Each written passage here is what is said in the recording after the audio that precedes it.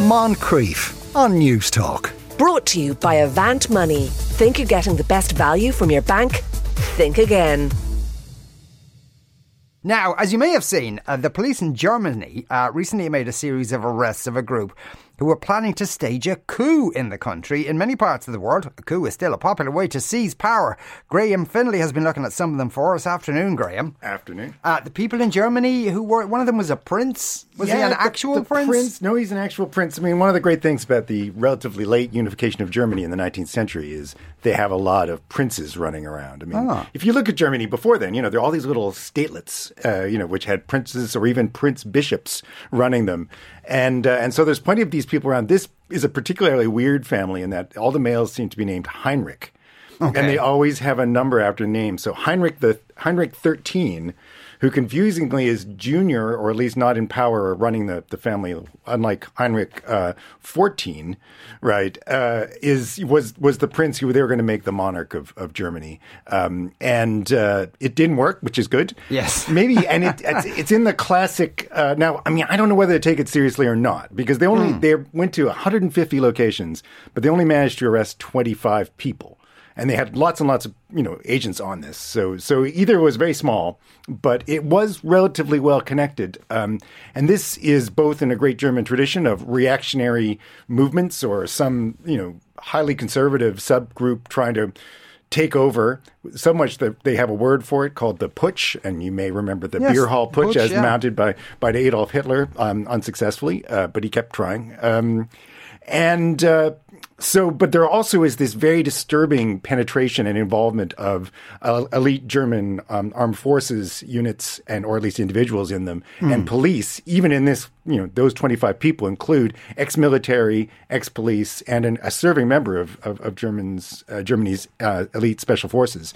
And there is a really big problem in Germany of both military and police hoarding weapons and plotting these kinds of coups and having extreme right-wing ideology, which often overlaps into neo-Nazi ideology. And there have been a number of times where they've sort of gone and arrested a bunch of people who were hoarding, as was this group, weapons which they got through the military. Yeah. What was it what do they want, these groups, if they were to have a successful coup? Well, this particular group seems to be a German version of the free men, I guess I could say free persons on the land, but it's a pretty masculinist crowd.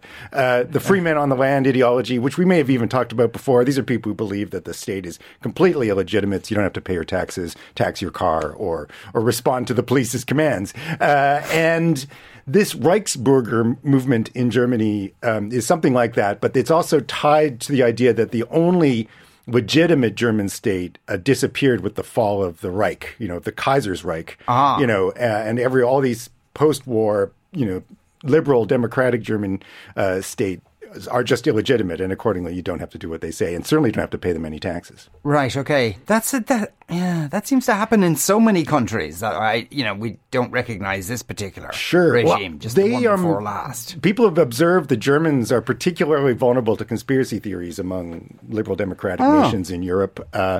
And I think there's the reactionary side of this, which is different from the sort of yeehaw, gun-toting, free men on the land U.S. version, is that they want to go back to this sort of hierarchical and ideally sort of maybe aristocratic or even medieval past, right? Back when Germany had an empire and aristocrats in charge. And I think that is a sort of interesting niche political philosophy, which has gained some traction in a lot of different cultures or different societies.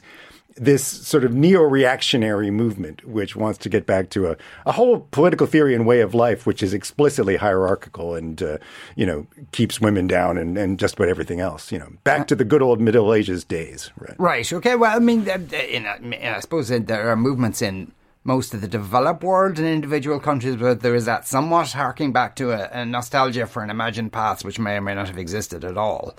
But it seems to have been better then. Yeah, I mean, and again, these people usually weren't there. Yes, but they knew people like them were on top. Yeah, absolutely. They weren't there. There's no doubt about that. Right, so, are there parts in the world? I mean, I suppose in this is a terrible generalization, but in the less developed world, there still seems to be, one gets the impression, a lot of coups. Yeah, sure. The coup in Germany is unusual because coups don't happen in Germany much lately. Yeah. They don't tend to happen in wealthy countries. They don't tend to happen in countries which are either fully authoritarian and have a really elaborately developed maybe authoritarian state. Those states are usually quite resilient and powerful and resist coups. You need something a little more than that. And they don't tend to happen in democracies, especially wealthy democracies, where, again, you have power distributed better through societies. So they tend to happen in societies which are partly authoritarian and partly democratic, somewhere in the middle. They tend to happen in poorer societies, but they also tend to happen in societies which have a history of coups. And some countries are particularly vulnerable to coups. The greatest predictor of whether there might be a coup in your country is, have there been a lot of coups in your country? Because it just seems kind of normal. And if you look at countries which have a lot of coups, like Turkey, although slightly less lately, although I'd like to talk about the 2016 one, because that was exciting times. But like Thailand, you might not think of as a place which has a lot of coups, but Thailand has some of the most coups of any country on earth. And so the countries which have a lot of coups are distributed from Latin America. Bolivia has a lot of coups. Chile has had a lot of coups, not lately, happily. Haiti has a lot of coups and may be destined for some kind of change of government insofar as it has a government right now. But Thailand and Sudan in sub-Saharan Africa have both had a lot of coups. In Thailand and Turkey, they have a sort of a coup season, even, like when's a good time to launch a coup, right? I think in Turkey it's sometimes around September. That's Okay. So people were surprised by the 2016 Turkish coup because, it wasn't right time. They were cheating and having the wrong time in June. The element of surprise. And in Thailand is really interesting because they have the king, right, who you cannot say anything bad about. And I'm not certainly going to start here.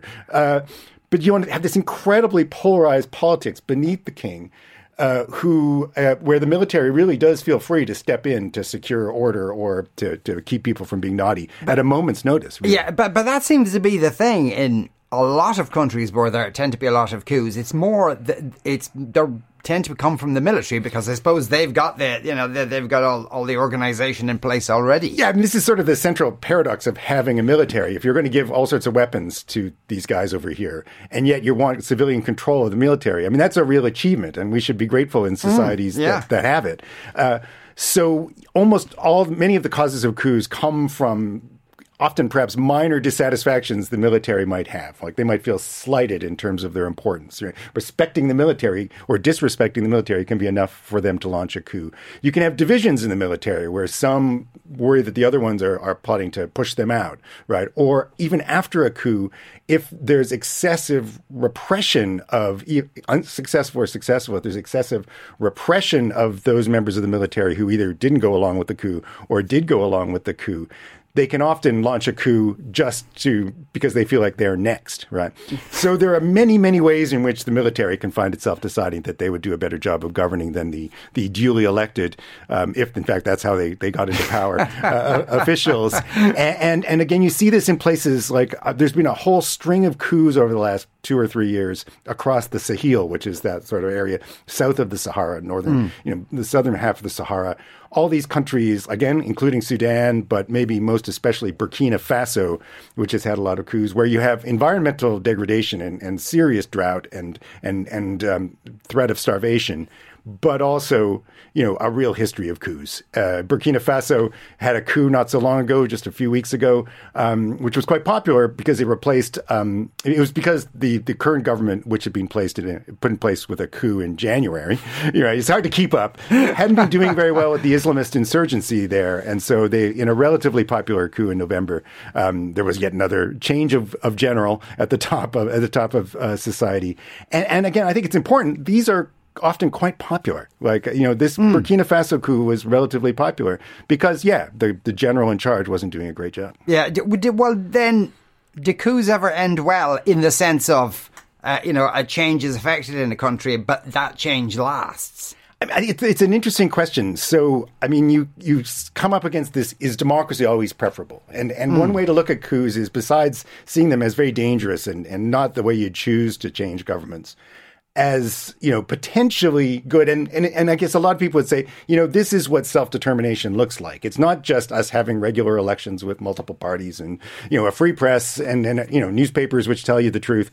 Sometimes it's, I like this general better than that general. It could be seen as the self-determination of peoples. Flight Lieutenant Jerry Rawlings was a really good example of a sort of benevolent dictator who seized power in Ghana, ruled for decades, and really did seem to try to make a good job of it, and was prepared to give over power to a democratic assembly at the end of it. But it took him quite a lot of ruling to get to that point. So was his rule legitimate or not? I think is an interesting question. Another interesting thing is during the Cold War, only 12% of coups led to a democratic government, whereas after the Cold War, about 40% of coups eventually lead to a democratic government. And that's because during the Cold War, the two superpowers just didn't really much care who was in charge as long as they were on their side. Yes. Right? Whereas post-Cold War, in this sort of new liberal order, which hasn't completely gone away, no matter how much it's been tested, there's more of a focus on democracy and human rights as things which countries should live up to. And then there's more wide sanctions coming from the great powers, whether it's through aid, cutting it off, right, development aid, or whether it's through pressure you put on them, either as a superpower or the pressure which is put on would-be coup attempters, right, or post-coup states by regional organizations. So the African Union and the Economic Community of West African States, for example, have really taken a lot of the burden on of trying to resist coups and prevent them. And you see that with regional organizations around the world. So things may have never, there are fewer coups going on right now and hopefully better quality coups. Okay. But generally they come from inside because, for instance, when the Shah was installed in Iran, was that technically a coup at all, given that the FBI... Sure. The CIA paid for it. Yeah, I mean, the influence of the United States of America and of Russia, but especially the United States of America, is really behind a lot of the many coups we see in Latin America and to a lesser degree in Sub-Saharan Africa and also in the Middle East, as you say. I mean, again, was the Iranian a revolution? It was a revolution. And the difference between a coup and a revolution is that involves mass mobilization, right? So if you lose power because of a civil war, that involves a mass mobilization, not a coup. But yeah, I mean, certainly various coups, against elected officials have been promoted by the CIA. Iran is a very, very good example. Again, Salvador Allende in Chile is kind of one of the benchmark coups for that kind of thing. The U.S. didn't directly instigate the coup, unlike, say, in Iran, where they had a much bigger hand.